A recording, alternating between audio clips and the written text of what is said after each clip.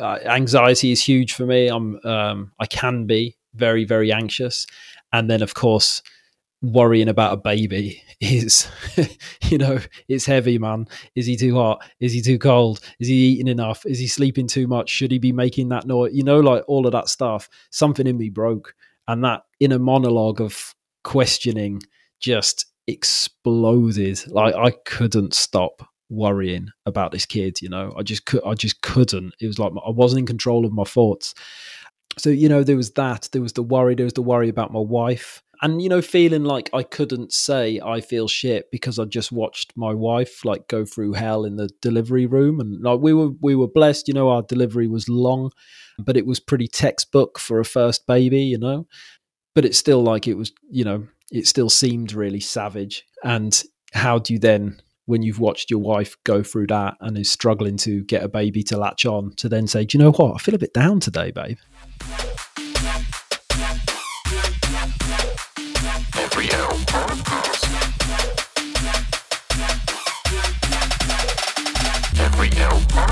Welcome, ladies and gentlemen. I'm your host, Matt Brown, and you're listening to the Every L Podcast. Each episode, we'll have a different guest come on and talk about when life hands you an L, is it really a loss or is it something else?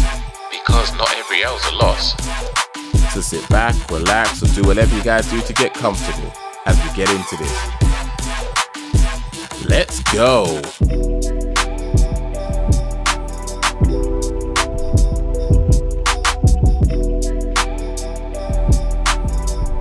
Welcome everyone to another episode of the Every L Podcast, where we have different guests come on and talk about something in their life that didn't quite stack up the way they wanted it to. You've planned something out, you want to go out, you've got your dress, you've got your outfit, you look the business, right? But then it rains, or someone pulls out, or the concert's cancelled, and you just feel deflated. What's your evening now looking like? At the time, you might be fuming. You spent top dollar on whatever you're going to go and do, and then now, later on in life, you look back and you realize it wasn't what it was at the time. And that could resonate with some of you. It could not resonate with some of you, but it's just giving you an idea of what it could look like in terms of what we discuss. So different people come on, talk about different parts of their lives that they feel comfortable sharing, and will highlight how things went, what they went through, how they felt, and how they remember it reflecting now, being the older and wiser version of themselves. So I'm excited, as per usual. I have another fantastic guest on here. I don't have anyone less than fantastic on these podcasts. Come on, people, you know my standards. And this individual, I've been fortunate enough to come across his podcast. I must admit, his title of the podcast did stand out to me. And I was like, okay, need to listen to it. Then listen to him with his introduction. Then I hear the music play and I was like, okay, this is quite loud. I like this. And I just got hooked. It was just a thing. But more importantly, this gentleman that I'm going to have come on in a second, he is so eloquent. Well, you kind of have to be a podcaster, but he's also genuine. He is changing the world by having numerous conversations around mental health, things that, on this podcast, I always talk about anyway. But it's so important that we talk about mental health for so many reasons. We all know that things that happen to us internally are worse than things that happen externally, because things that happen externally, you can see it, you can do something about it. Internally, you can't see it. You can have internal bleeding that's worse than external bleeding. If he's talking about mental health and raising awareness around it, that is an important thing to be doing. And he is so passionate and consistent with this. He does many other things as well, but I'm not going to steal his introduction away from himself. But I want to say I have Tom on. So grateful to have you on. Please, Tom, introduce yourself as you see fit and tell people what you feel comfortable with, and then we'll go into your first L. Oh, mate. Well, that was a hell of an introduction, man. I really appreciate that. It was nice, kind words. And I really like that internal and external comparison there, man. I've not really heard it put like that before. And that's a really, really lovely way of looking at it. So expect me to be stealing that at some point in the near future, Matt. But my name is Tom and I host a podcast that is called Proper Mental. And I talk to all sorts of different people about different aspects of mental health and mental illness and mental well-being. And that's it in a nutshell. That's you mentioned the name of my show. That gets mentioned a lot, particularly because the words that we use around mental health is quite a topic of discussion, right? That we should say this and we shouldn't say that. And they are very important, and we do need to think about what we say. But I always say that you can only use the words that you have available to you. And everything that I do comes from my own experience of mental illness. And when I had one of my numerous breakdowns, but the first one, which was a very scary thing to happen, I said to my wife, I feel like I'm going proper mental. I didn't have the words. I didn't know what mental health was. I didn't know about any of the support systems and networks that were out there. I just knew that something really, really wasn't right. And yeah, that's what I said. They were the words I had to describe it. So the title, there you go. It comes from a direct quote from an actual conversation. That's really impressive. And I think it's important that what you said is true. We use the words that's available to us. You can't do anything else. It's just like you don't know what you don't know. So just do the best you can with whatever you have available. And you have a decision to make. If you go with what you got, or you don't go at all. And that's what you did. You went, you shared the fact that, yeah, I think I'm going proper mental. And yeah, I love what you've done. You've turned the pain into a passion, helping opening up conversation, open up doors. I'm sure a lot of communities, a lot of companies, organizations are now more aware of it. Their employees, I'll say this on their behalf, are very grateful to have someone like you that are having these conversations, because sometimes being in a place of work that can be quite toxic, quite oppressive, it can feel like a pressure cooker, and you don't have anything to vent or to talk about, and you kind of feel like the way you feel, the way how your mind's operate at the moment isn't right, but you don't know how to articulate yourself, like we've just mentioned. But then hearing someone talk through the different conversations that you've had with the various different guests you've got on, guy, girl, however they identify, different careers and whatever else, those conversations will resonate with someone, and they'll just be able to say, oh, wow. And it kind of normalizes it. And that is so important, because there is, unfortunately, the society has painted a picture. Life meant to look like this. We're meant to carry ourselves a certain way. And if we don't fit that mold, then we're defective or we're copying an L. And it's like, that's not life, bro. Life is multifaceted. Life has got layers on it. Life is like, as parents, I'm sure, I hope you can reaffirm this, but when you got young children, trying to keep them in that bubble is kind of easy. Kind of compared to when they get older, that is, like, you try and prep this, you prep that, and you give them options. You want option A, option B. You already know what the answer is to that. The rest of them are no longer options, because this is their bubble. But when they get older, and imagine trying to plan out their life for them. Oh, that's headache, man. It's sort of like, you can't meet this frame because that will happen and that will happen and this and that and that. Wow. So if you are a grown up and you have multiple children, or even one child to be, or not even any children to be honest, but you have multiple decisions to make daily, that can be so tiring. And to consistently do it with no breaks, no respite, your mental well-being is gonna suffer.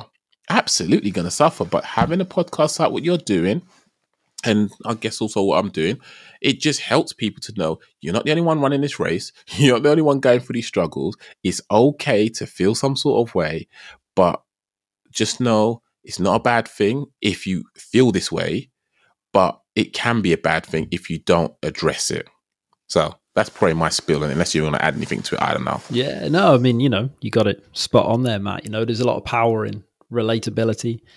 There's a lot of power in hearing some of yourself in someone else's story. Whether no matter what you're struggling with, its struggle is always lonely, right? You always feel like you're the only one, and you always feel like you've got no one to turn to. And then sometimes to hear someone say something similar, and that little light bulb comes on and goes, hang on a minute, I thought it was just me, or hang on a minute, I didn't know what this was, but you've just managed to articulate what's been going around my head for months or weeks or years or whatever. There's so much power in that. And that's why it is important to talk about it. And it's why it's important to talk to everyone about it, right? Because, different people relate to different voices, and you have to see yourself in the conversation. And, we need everybody's voices taking part. And that's kind of, that's what I try and do with my show. It speaks to as many different those people as possible about as different aspects as possible, and just see what comes out, man. Because it's as you know yourself, when you press record and just see where these things go, then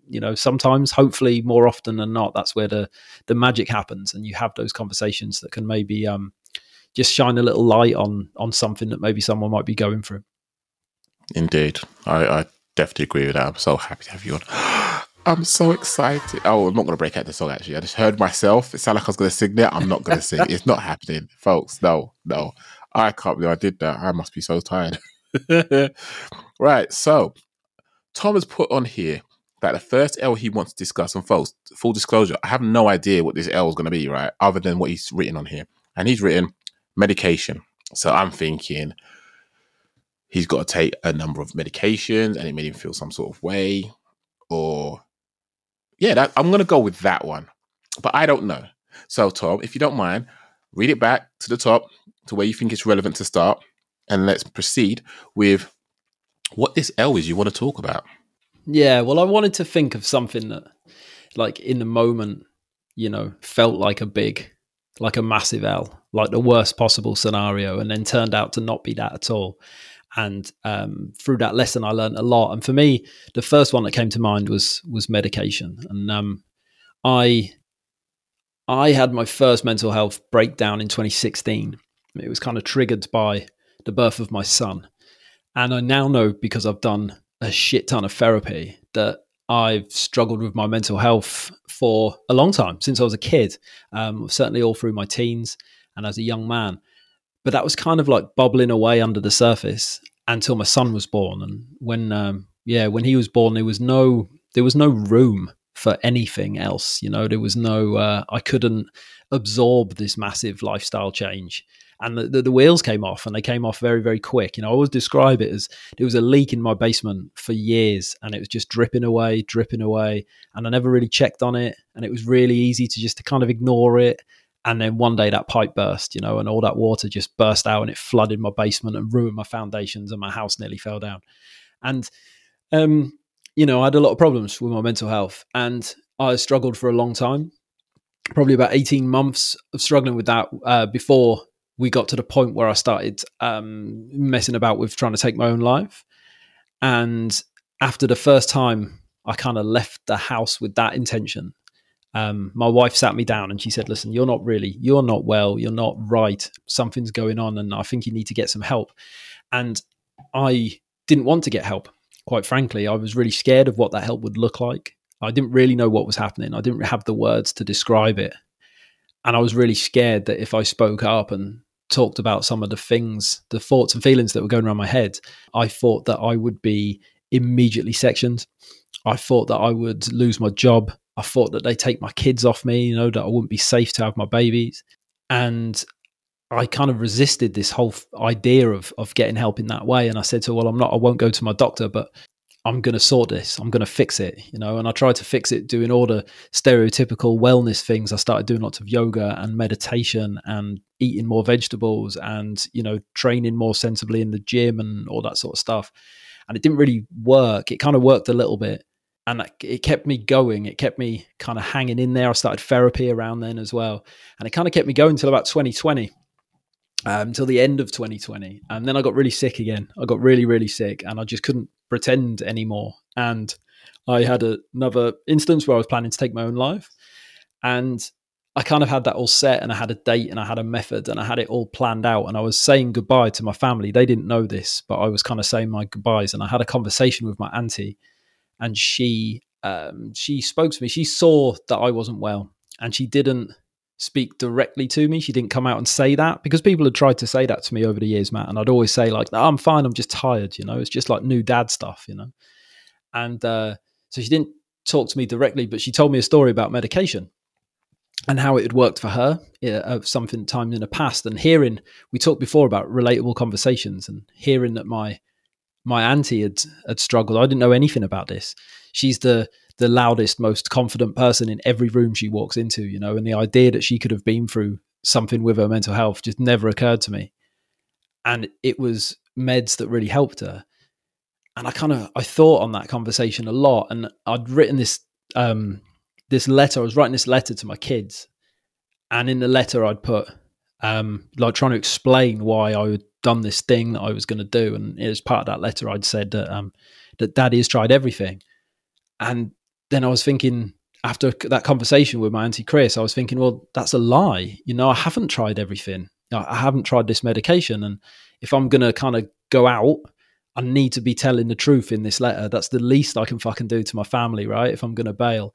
And yeah, so I thought, right, I'm going to have to do this. I'm going to have to try medication. And I'd listen to all the stigma. I'd listen to all the rumors and the stories about how it makes people like overweight and how people get strung out on them and can't get off them and all this sort of stuff. And I was really, really scared, but I knew I had to try it. And I phoned my wife. I was away at the time. I'd gone away. I'd already said goodbye to my wife and kids. My family are from Wales. I live near Liverpool. So I said goodbye to my wife and kids. And I'd kind of like under the pretense of going to my mum's for a weekend. And then when I said goodbye to my mum and dad to tell them I was driving home, then I had this like little window, right, where I'd said goodbye to everyone. And that was kind of like the plan. So I phoned my wife and I said, I need you to make me a appointment with the doctor because I want to go on medication.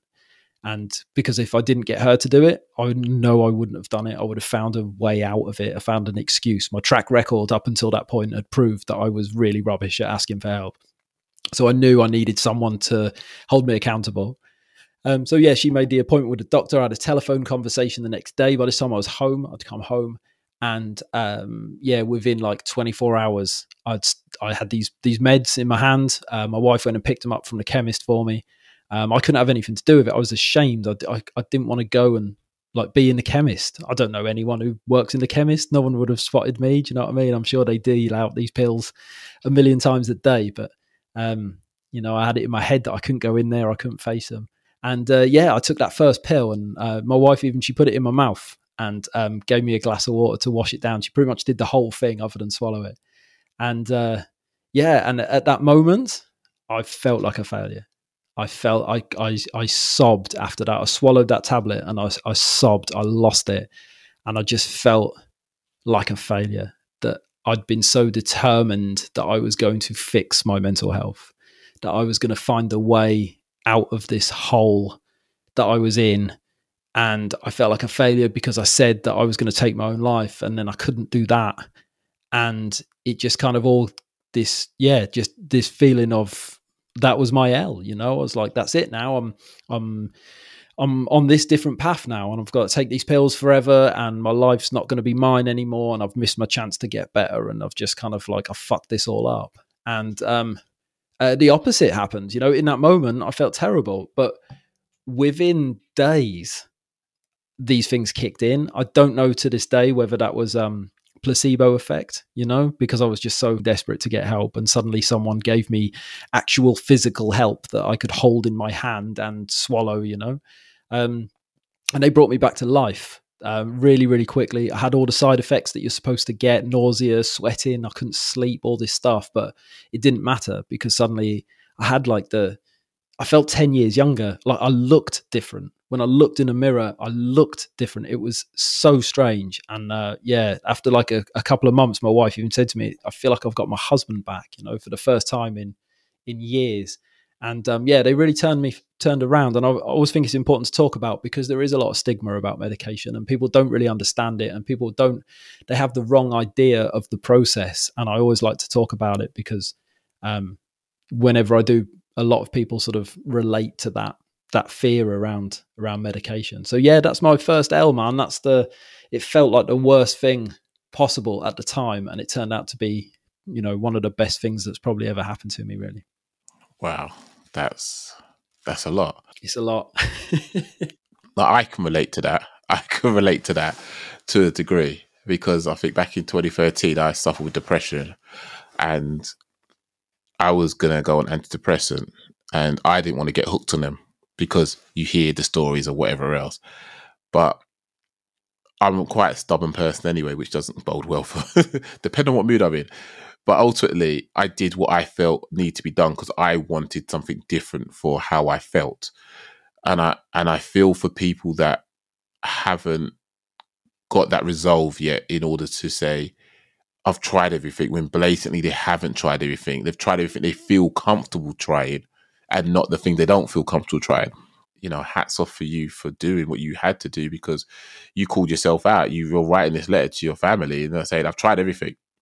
Asterisk. I haven't actually tried everything. The medication's put me off. You didn't do that. And you thought, no, I can't run with that. That's not appropriate. I need to at least, if I'm going to say I did it because of this reason, Let it be for this explicit reason. In those times, and I know you said that you kind of didn't want to take the medication, you wanted to sort it yourself. What did that look like to you, sorting it yourself? That's a really good question. I think there's a few different layers to that really. One, I didn't really know. I'm quite a practical guy. I'll have a go at most things, and I'm really good at like figuring stuff out on the fly, And I kind of thought that if I researched enough, if I read enough self-help books, if I went down enough YouTube rabbit holes, if I, do you know what I mean? If I like did all the stuff, if I ticked all the boxes, I've read those top 5 books that everyone should read to understand their mind. And I go to the gym, and I eat vegetables, and I meditate for 20 minutes every single day. I thought if I did all the things right, that everything would magically come right. And that didn't work for me. And then I met it with aggression, because that's kind of like, that's anger is a emotion that a lot of men are comfortable with, right? One of the few emotions that most men are comfortable with, when we're not necessarily comfortable with other ones. So when these things didn't work for me, I met that with aggression. So it would be like, okay, well, I'll just meditate for 40 minutes a day, and I'll go to the gym twice a day, and I'll read 10 books, and I just like double down, and I double down. And you can't meet your mental health. You have to meet it in the middle. There has to be compassion, and there has to be acceptance, and you have to be kind. And I tried to get my mental health in a headlock and wrestle it to the ground. And that's what I thought I meant when I said I'd fix it myself. I thought I'd just figure it out. And if I couldn't figure it out, then I'd just go back to hiding it. I kind of always felt like I had all this stuff like locked in a box inside my head, and I could just kind of keep it padlocked in there. And then once that lid of that box broke, everything came spilling out. And I was like determined I was going to like push it all back in and get a new lid and a new padlock and a new chain. But it can't. It doesn't work like that, man. It's like trying to push a beach ball under the water in the pool, man. No matter how hard you push it down, it pings off to the left, or it punks up behind you, or like you can't do it.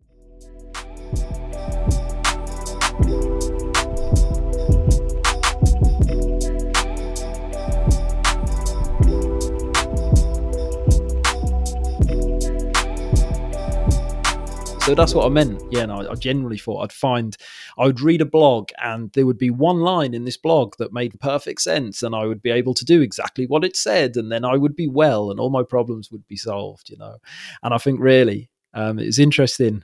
I can't quite remember how you phrased it then. People have done everything that they're comfortable with doing, right? And but not the thing that they're uncomfortable with doing. And that really resonated with me, because I think that was my thing. I knew that if I was really, really honest about what I was experiencing, that it was going to send me down a whole different path. And my life might have been hard. My life might have been shit, but at least I knew every inch of that shit, because I'd lived in it for years and I understood it. And the idea of stepping out of it, like I didn't want to, and I became trapped. Like I couldn't go back, I couldn't stay as I was, and I couldn't move forward. And that's a lot of the sort of experts around suicide that I've spoken to, and they talk of when people get to that place where they take that really drastic final step.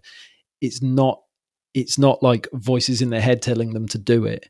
It's much more everyday stuff just leads you to a point where you can't stay still, you can't go back, and you can't go forward. And it's that feeling of being stuck that gets people to that point. And that was my experience, man. I just got trapped by it all. But really, that's the long answer. The short answer is I had no idea. I just didn't want to admit I was sick. So I had no idea I was going to help myself. I was just trying to blag it, trying to just get people to stop asking me if I was okay all the time. I appreciate the honesty there, because a lot of people are self-conscious. They don't want to answer the question like that because they're fearful of what the answer is. Just like half the time when people get themselves in financial debt, they don't look at their bank account. They know they're spending more money than they've got, but they don't want to look at their credit card statement. They don't want to look at their bank statements because they know it's bad. They don't know how bad it is. And then they feel like and I'm sorry if I'm speaking or assuming for people here, I do apologize. But if you then want to say, right, I'm overdrawn by 100 quid, you now know that you've got to pull your finger out and do something about it. If you don't, you're then worse than if you didn't know. So I guess it's a way of trying to justify, well, if I don't know how bad I am, then I just say it's in this ballpark rather than I know exactly where I am and what steps I need to do. When we're trying to fix something, we're just looking for anything that fix that jigsaw piece that we're just missing, and we're scattering across going, why did I decide to open this box of 5,000 jigsaw pieces? Why did I ever think this was a good idea? And the unfortunate part at that point and this is really stupid, if you're having a bit of a mental moment where you feel I can't cope, I would liken it to being doing a jigsaw puzzle of that size or maybe larger, and you're doing something tedious like the sky, where everything looks the same. And you're just struggling going, mate, I swear, why? And it's so hard when you're in that and you don't have any external voices that can help talk to you with compassion, with love, with empathy, just to say, do you know what? It's calm. It will take you some time to get it, but you will get it as long as you keep going. Just put one foot in front of the other. You got this. But I guess it's hard to admit when you feel vulnerable, but you see your vulnerability as being a weakness.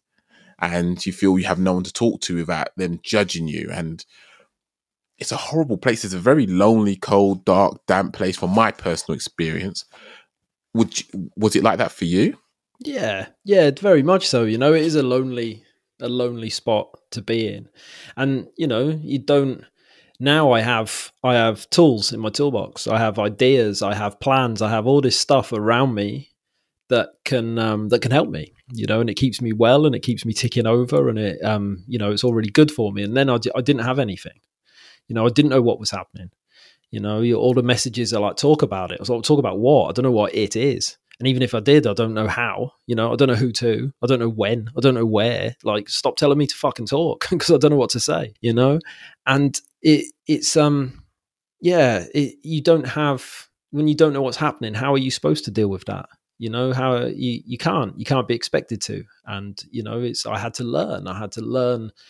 For me, first of all, one of the first therapists that I work with, and one of the reasons why I understand this and I understand myself so well is because I've been in therapy for 5 years, man. Like I know my behaviors and my triggers, and I've really explored this stuff.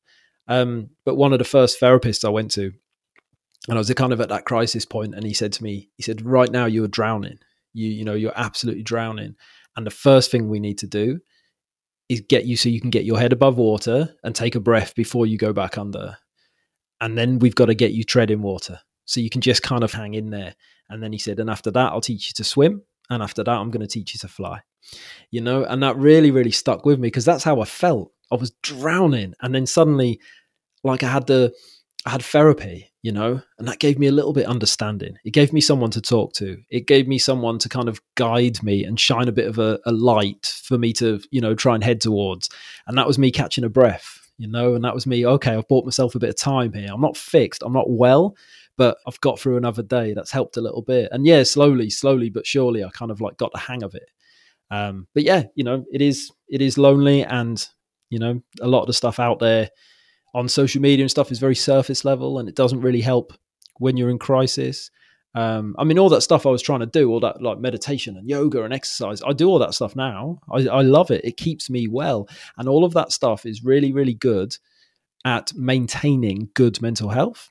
Or maybe when you're having a bit of a bad day, you're experiencing a bit of low mood. I was mentally ill. I was in crisis. And there's a big difference. So when we see these things, these analogies and these sayings, so they're very applicable at sometimes on some days, but then they're not necessarily, But if you're journeying through life and trying to look after yourself and trying to create some thinking space and trying to do something that's positive for your mind and your body, and then yoga's fantastic. It's wonderful. But yeah, it doesn't help when you're trying really hard not to kill yourself. I can only imagine what it's like. And when you said about the yoga situation, I couldn't help, and I don't know why I'm using car analogies here, but it's a bit like when they got the punch repair kits now.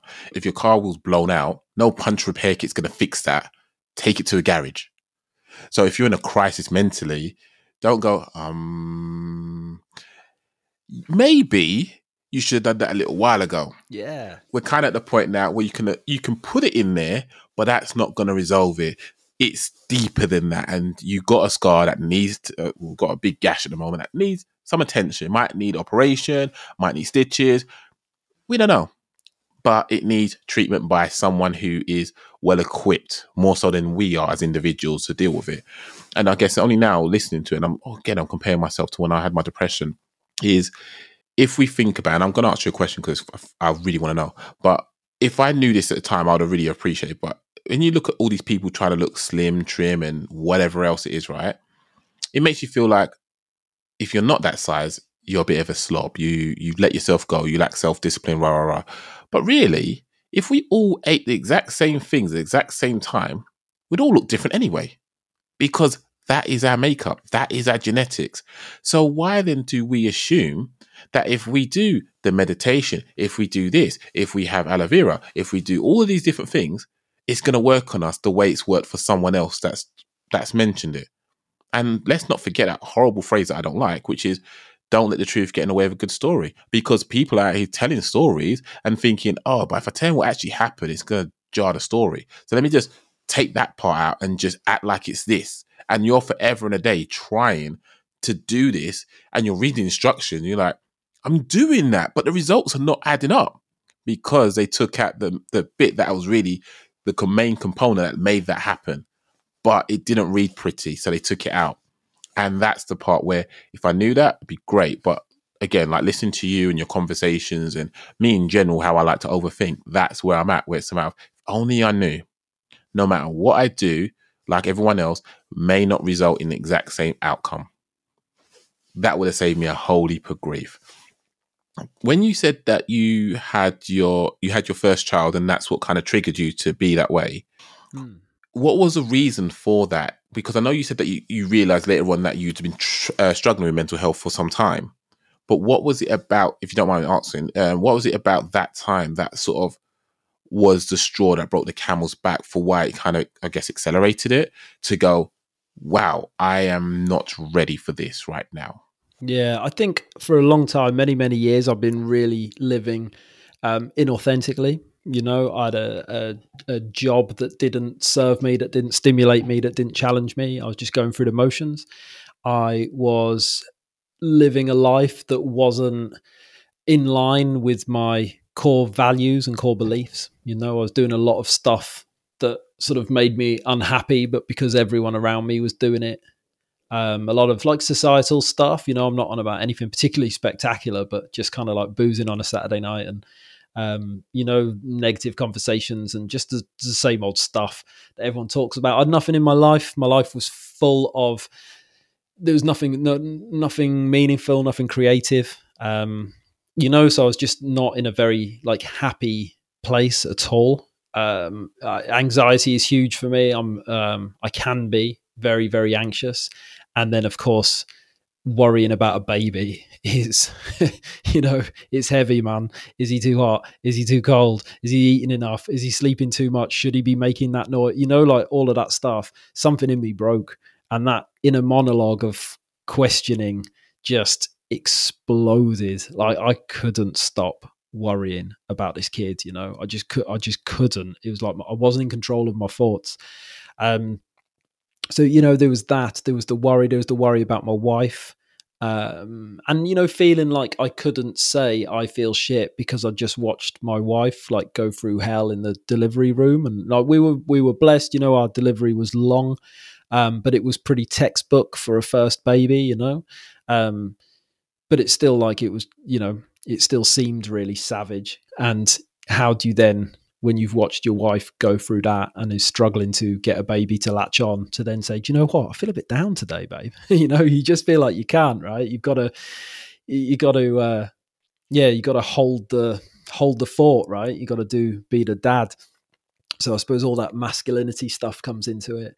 I felt a lot of pressure. I was worried about what sort of dad I would be. I was worried about, would my ways of thinking and behaving, you know, impact my son? Would I raise another worrying, overthinking, anxious, depressed person? Just all of that stuff, you know, just the thoughts and the worry and the identity stuff. You know, I didn't know who the fuck I was. And suddenly I then had to be this thing. I had to be dad now, and I didn't really know how to do it. And I had no foundations under me because I didn't know who I was. So the transitioning to being dad, just it wasn't smooth for me because I couldn't, like, I didn't know how the land laid. And then throw in all the new parent stuff as well, so no sleep. My son didn't sleep through till he was 2, man. So that the whole sleep thing was rough. So yeah, not getting any sleep, and then because you're not making any sleep, you're making bad food choices, and just all that sort of stuff. So it was a mixture of the mental health stuff and then all the new parenting stuff that kind of everyone experiences.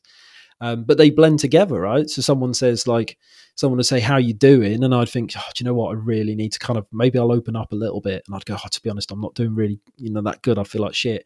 And they say, yeah, well, happens, doesn't it? New dad, you'll be all right when you get some sleep. Probably won't get any. All that sort of fucking bullshit that you get, and Yeah.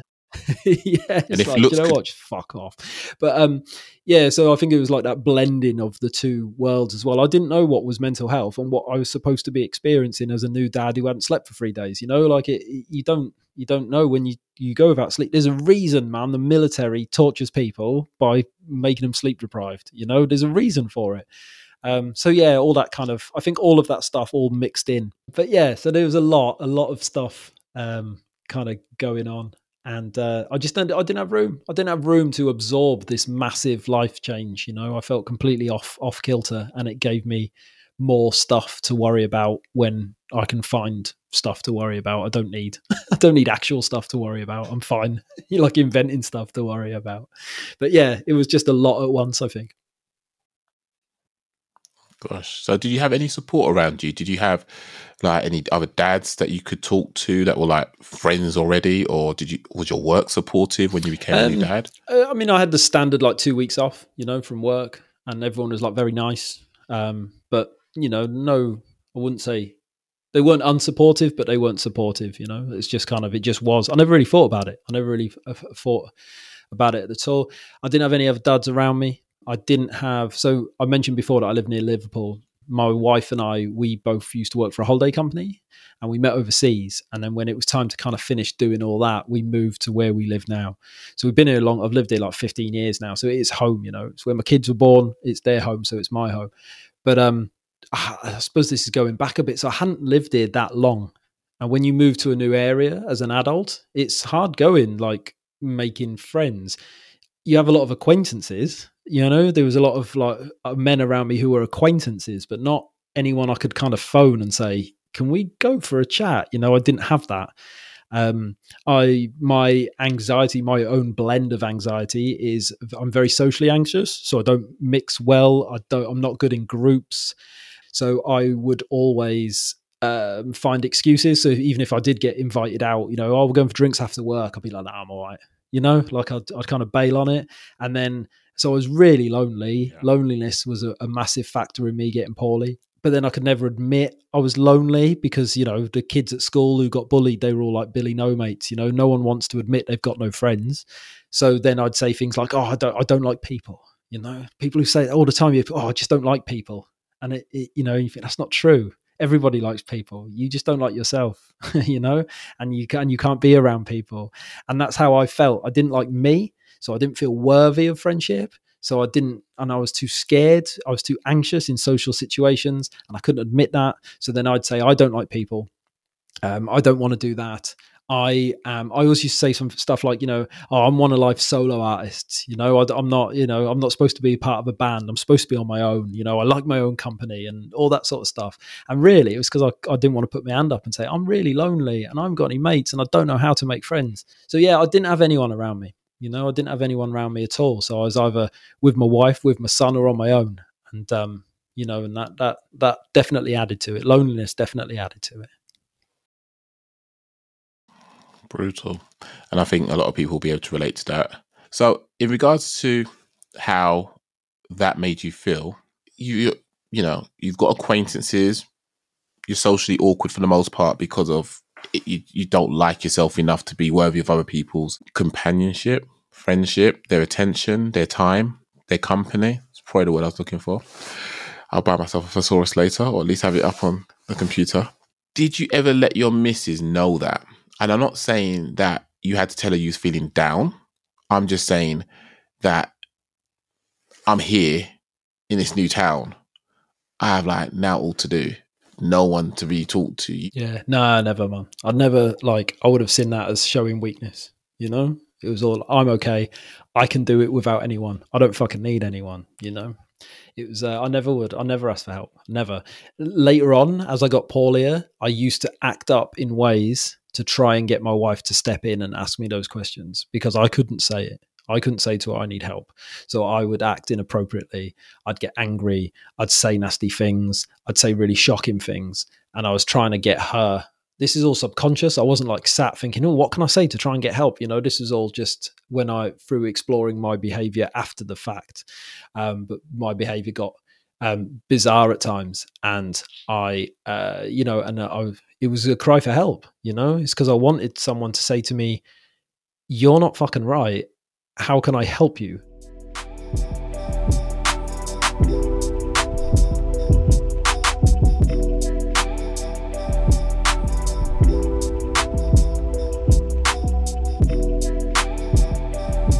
But people can't say that because I wasn't asking for help. I was being a dick. And when you act like a dick, people don't say to the person who's being a dick, can I help you? They say, fuck off, stop being a dick, right? So how do the people around me know that I need help if I don't ask them for help? They don't. Of course they don't. It was ridiculous. But in that moment, I was desperate, you know? I was desperate. I was backed into that corner.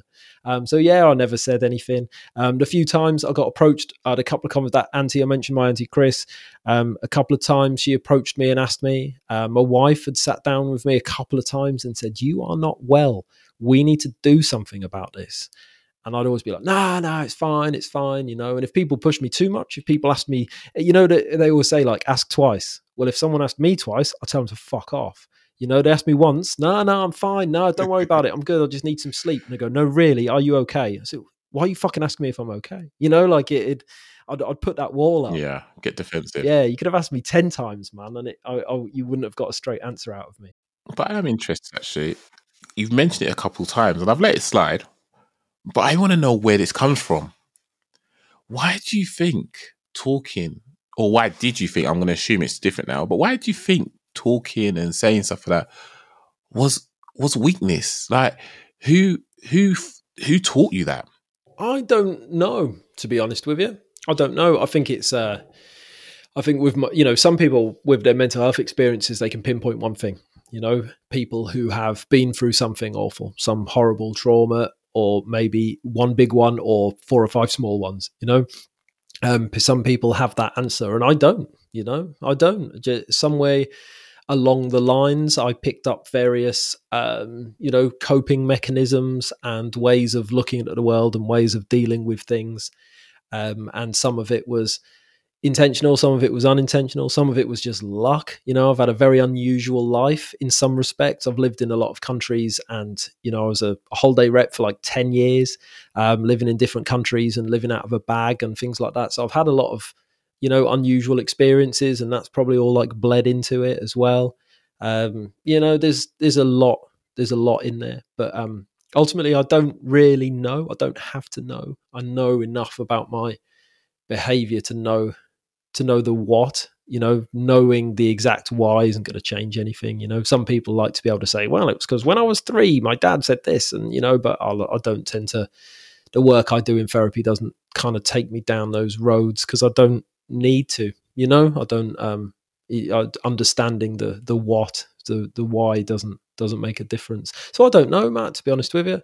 Like I say, all these things, all these ways that I behaved and the ways I thought and the ways that I felt, what really changed for me is learning to look at them with compassion rather than anger or sadness.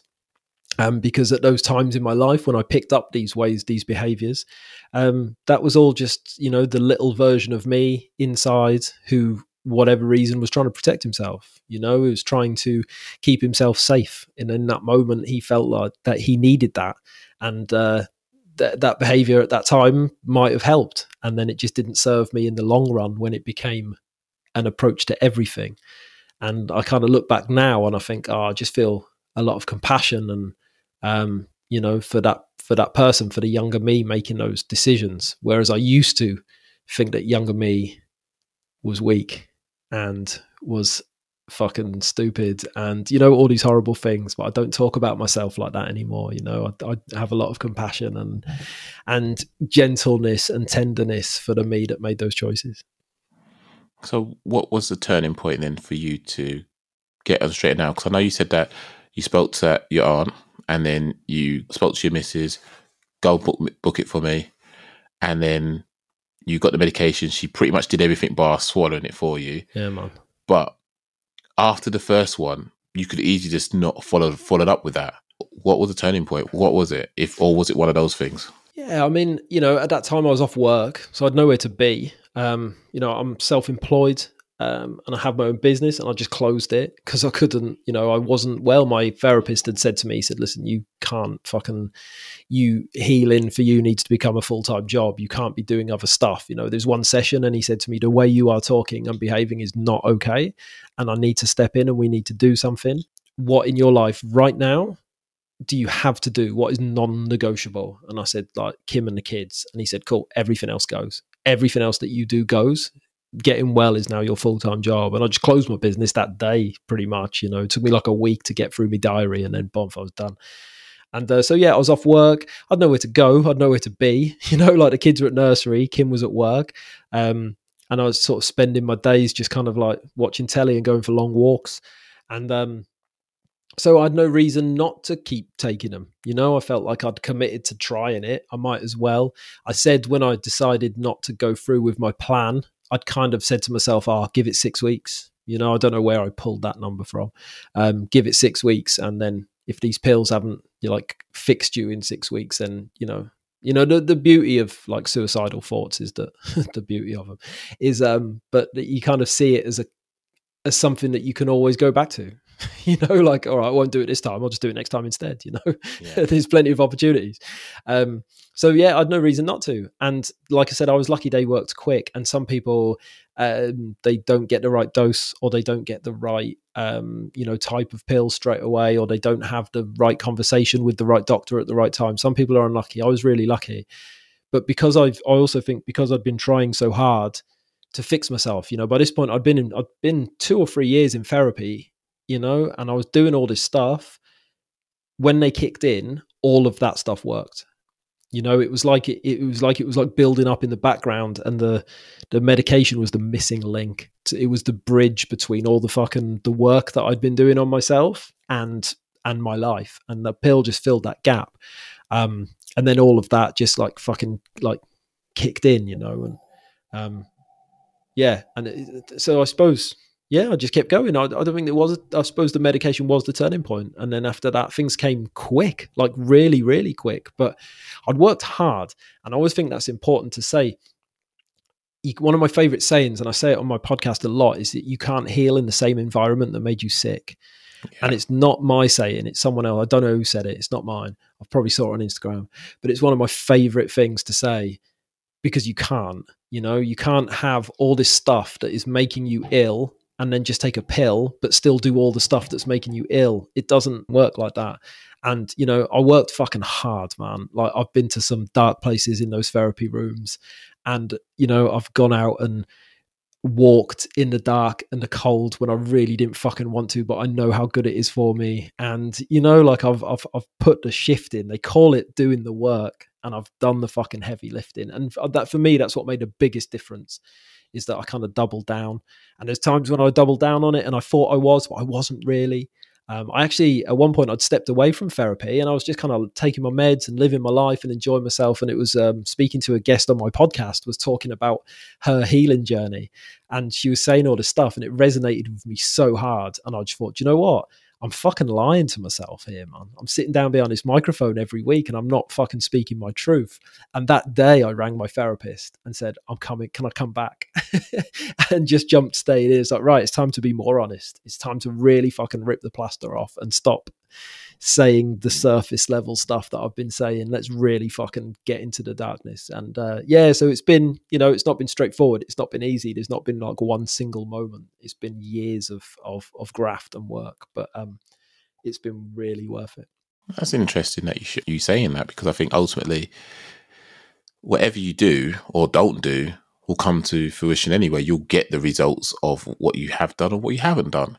And as much as we might see, I'm going to use air quotation when I say it's, successful people, and they seem so hard and stern, it's because they potentially could have come from a place that we're coming from, in terms of we've been in a dark place and they're refusing to return there. So you're saying that, if you have a list of what you're going to do to commit suicide, potentially that could be sat there and say, mate, the ingredients still going to be there later on, so I could always go back there. Oh, the ingredients might be off. Might work in my favor then. But for them, it might be a fact, I'm not entertaining them thoughts. I'm going to go ham on just making sure I'm relentless with the things that work for me. Understand why certain things make me happy. If I overindulge them, what's the impact? Is it positive? Is it negative? Who's surrounding me? Because the people that surround me might be a new group of people, but they might have the same intentions as an old group of people I left. And if they've got the same intentions, and in theory, it's the same script, different cast, and you're going to try and be healing in an environment that is the one that hurt you in the first place. So I think it's, being self-aware is very important in that instant, especially from what you've told me. You had to visit some very dark places, and because you visited them, you acknowledge their existence. So you knew how to deal with it. I've got crap in my loft. I go up there frequently, but at least I know what's in there, and I'm clearing out gradually. But if I'm just ignorant to it, I'm gonna be surprised by some of the stuff in there, and I'm gonna feel anxiety every time I've got to deal with it. I'm not ready for that. No. So if you've got stuff in your body or in your mind that's a certain way, and you're not willing to deal with it, who's gonna deal with it, if anyone? And that could potentially manifest itself in a way that's not very good. If then you're saying medication, or you taking medication to help support your mental well-being, what is it? If it's not an L, what is it? What is it? Like, yeah, what would you call it? If you wouldn't call it it's an L for having to take medication, what is it? well, I mean, it turned out to be the opposite of a loss is a win, right? It turned out to be it was the thing I didn't want to do most. It was the thing I was scared of doing most. So I did the hardest thing, and got the biggest benefit. So I suppose that was the lesson for me, right? Is the thing that what they say, the answers lie in the work you're avoiding. It's but it's true, right? Cliches are cliches for a reason. So yeah, at the time it felt like a loss, and I'll take it as a win, because that was that turned everything around, and from there I got better, and I got better quick, and then I kind of looked back at it and I thought, I want to know, what was that, man? What have I just been through? What have I just put my family through for like 4 years? And I made a pact that I would be really honest about what happened to me. So rather than, because I'd just lied for 4 years about what was happening to me, I was like, I'm not going to do that anymore. And if I bumped into someone and they were like, oh man, I've not seen you for ages, when are you back at work, or something like that, rather than make an excuse, that I'd like look them in the eye and I'd say, well, I've been having some problems with my mental health and it got pretty bad, but I'm back now, man. And like, I'll be back at work soon. I'll just be honest about it. And most people were fine. My biggest fear was that I'd tell people that I'd been poorly and they wouldn't want to work with me, or someone would call fucking Childline and have my kids taken because I wasn't safe or whatever. But most people like, oh, I'm sorry to hear it. My sister's got depression. My wife's bipolar. Whatever. Most people are connected to this in some sort of way, and then that led to some really interesting conversations. And then after those conversations, I'd feel really good. I'd like be bouncing after, like, I'd bump into someone in the street, maybe that I kind of half knew, and ended up speaking to them for like an hour. And then I'd come home and I'd be buzzing. And that's kind of what led to the podcast. That's kind of, and I didn't really put a second L on your form, mate. And I had a few things that I could talk about it, but I suppose the overall picture of mental ill health and suicidal ideation and everything that came with it, well, again, that felt like a massive L at the time, but now I'm kind of doing what I'm doing and building what I'm building, and all of it came from that place. All of it came from there. Yeah, I appreciate it. It is a very tough one, and I've said this multiple times on my podcast, and it's definitely an analogy I love to bits. And it's a matter of, and this is where my head's at the moment. It's like building stairs and walking them at the same time. Unfortunately, we don't have the luxury of having an architect come in or a building surveyor come in and tell us how to do it. Even if they did come in, chances are life doesn't work that way. So you're damned if you do, you're damned if you don't. But you're building it as you go along. And sometimes you've got to work with what you've got. You use prick stick, you use no more nails, you actually use nails, or you use whatever. And then if you've got kids, they're just jumping up and down. You're like, why are you doing this for? Why? But you're doing what you have to do. And every day or every decision you're making is just another plank that you're stepping on. And there are some people in your life that are going to be looking at you from a distance going, well, it's all right for you to say it because you're all the way over there. And it's like, do you know how many heart attacks I've had in my poor life? I promise you, every single decision I make is a complete step of faith right now. I'm hoping I'm going in the right direction. I'm hoping this doesn't just drop on me. I'm hoping my kids don't slip off this because it's a lot. And, those people that are upset with you because of where you're at and don't realize that they're the reason why they are where they are sometimes the reason why you don't move because you're feeling judged by what they're saying. And I'll ask you then, if you could rewind the clock, and I'm not saying change things so the world's a different place to what it looks like now, but if you could speak to your younger self at your lowest point, what do you think you'd say to yourself to help you pump the brakes a little bit and say, mate, if you keep going down this route? It's an interesting question, man. It's an interesting question. I'd probably say just don't be so hard on yourself. I used to beat myself up, man. I used to say some really outrageous stuff. How I talked about myself was it's shameful. And I think that's all I'd say, man, is I had to go through all of it to get where I am now, and and where I'm now is good. It's about as good as it can be. It's about as good as I could ever have expected it to be. So yeah, don't be so hard on yourself. That's all I'd say. That's the only advice. That's the advice I'd give anyone, man. Everyone out there is just doing the best they can with what they've got. That's it. That's all we're doing as human beings. And some people have got lots and some people haven't got much, and it's no one's fault. That comes down to luck. And we just got to be a bit kinder on ourselves and on each other, right? I like that. So if you did go back and say that to yourself, do you think you would have been in the right headspace to listen? No, my track record proves I was not willing to listen to. I think I know what you probably say. But who knows, man? Who knows? Yeah, who knows? How would you need to have presented that information to yourself for you to listen and hear it? That's what? Like, I often think when I'm planning my show and what I try and do with it, we've talked a lot about relatability. And I'm always thinking when I have these conversations, when I ask questions, when I pick guests, when I do everything I do with it, is how can I reach that version of me from like 4 or 5 years ago who didn't know what any of this stuff was? How can I reach that me in a way that he could understand? Because even when I was like trying to help myself and I was on the internet down rabbit holes at 3 a.m. trying to find answers, there was no one out there there was no like working class voices for a start. I'd go down a podcast route and there are some wonderful podcasters out there. We kind of touched on this right at the very start, but I didn't relate to those podcasters that are sat in, like £1,000 studios with the best equipment, having the slickest conversations that, they'd be about mental health, and then surprise, surprise, it would just happen to be 2 days before like a book tour's announced, and it's all right, okay, that's like maybe my cynical eyes looking at it. But I didn't relate to those because their experiences were not my experiences. I can't, everyone can suffer with their mental health, and everyone deserves the compassion, and everyone deserves to get help. But these, millionaires on their podcasts weren't, then they weren't. I couldn't see myself in their experience. I couldn't relate to it.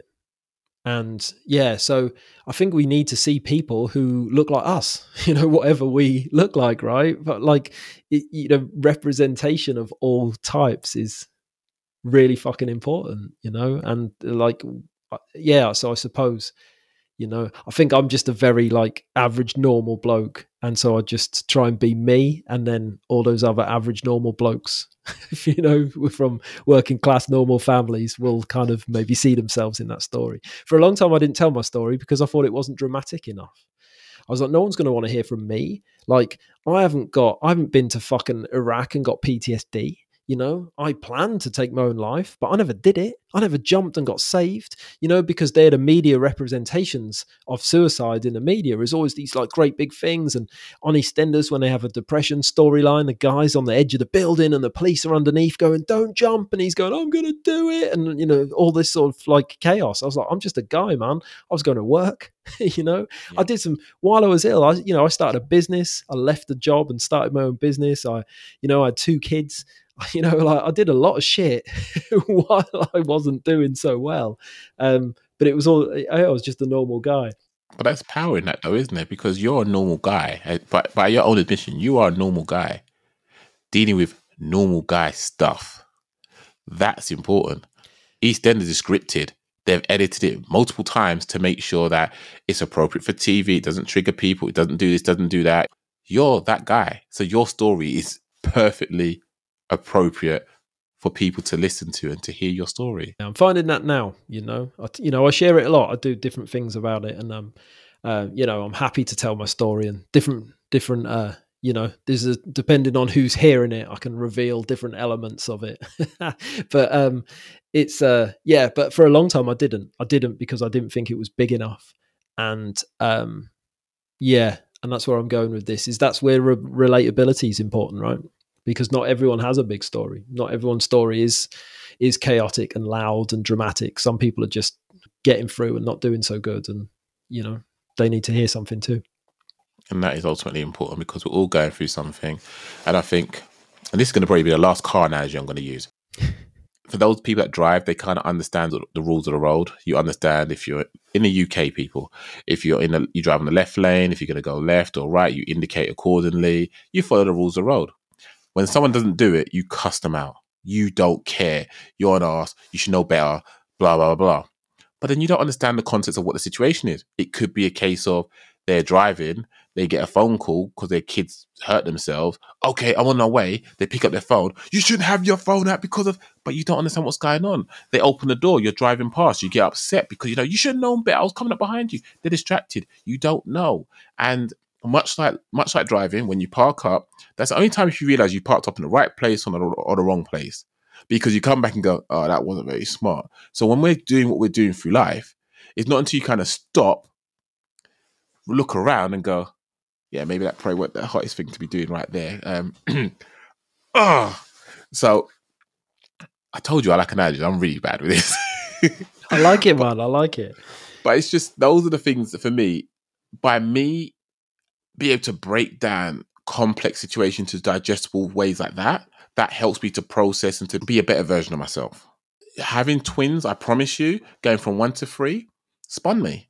I was grieving the life I thought I was going to have, because I thought having 2 kids, I can kind of cope with that. 3 kids, you what now? What does that look like? So the life I built up for myself, I'm actually demolishing with my bare hands. And I'm just saying, I can reuse it. I can't reuse this because it's not compatible with 3. They're not all boys. One's a girl.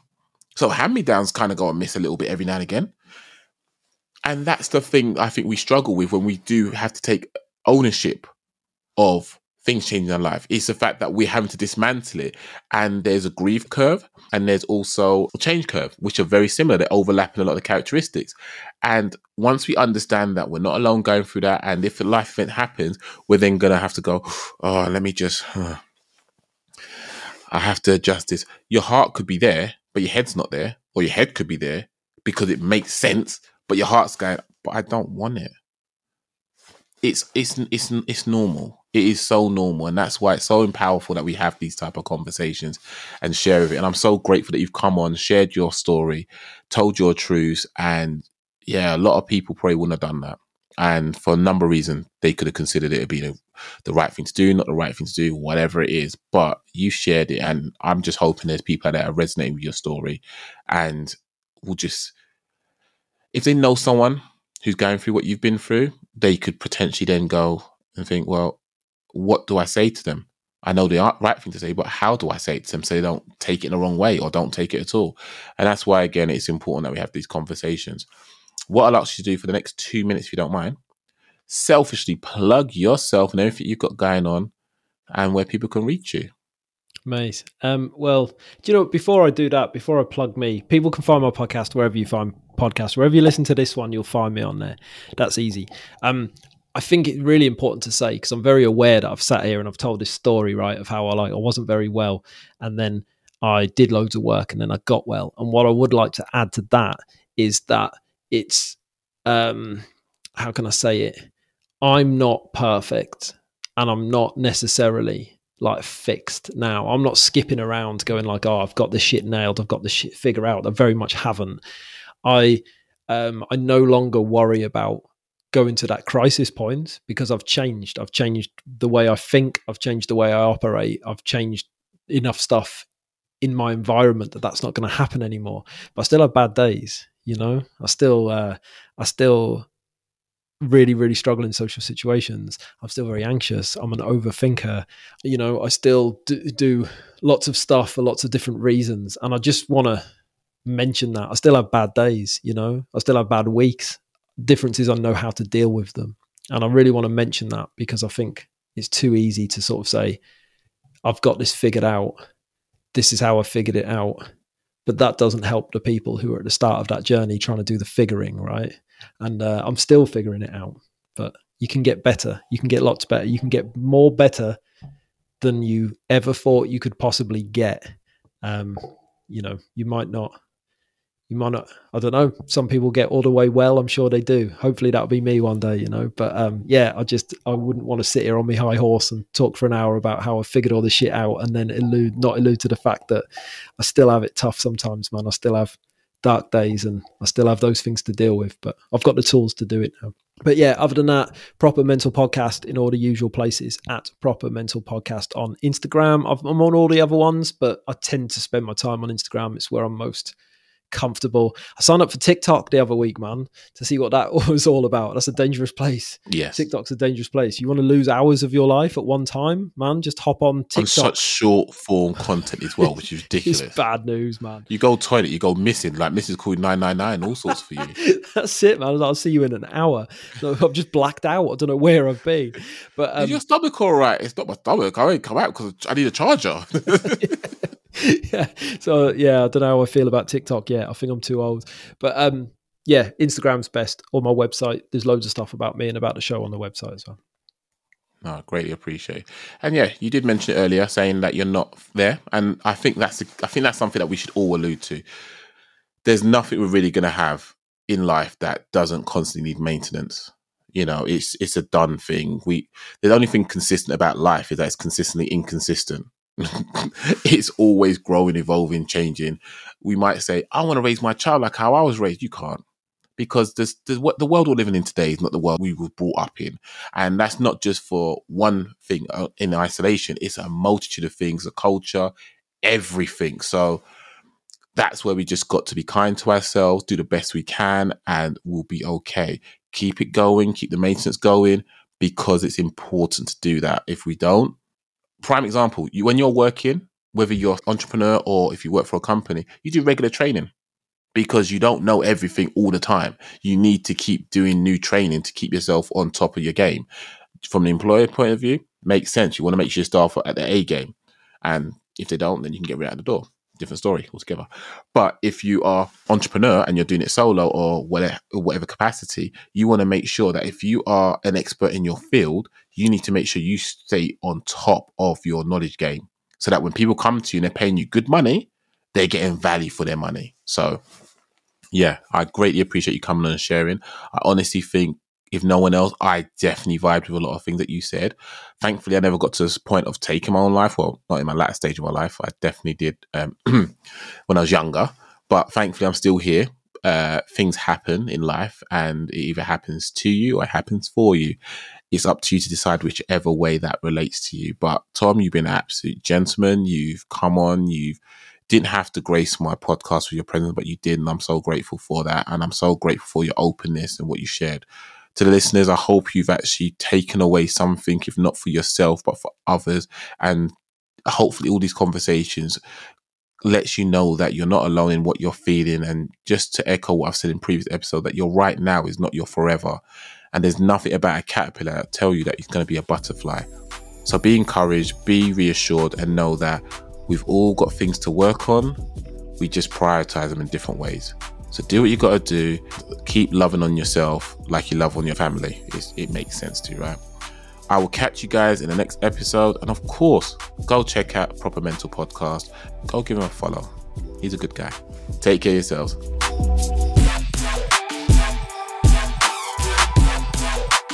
Every L Podcast. Every L Podcast. Every L Podcast. Every L Podcast.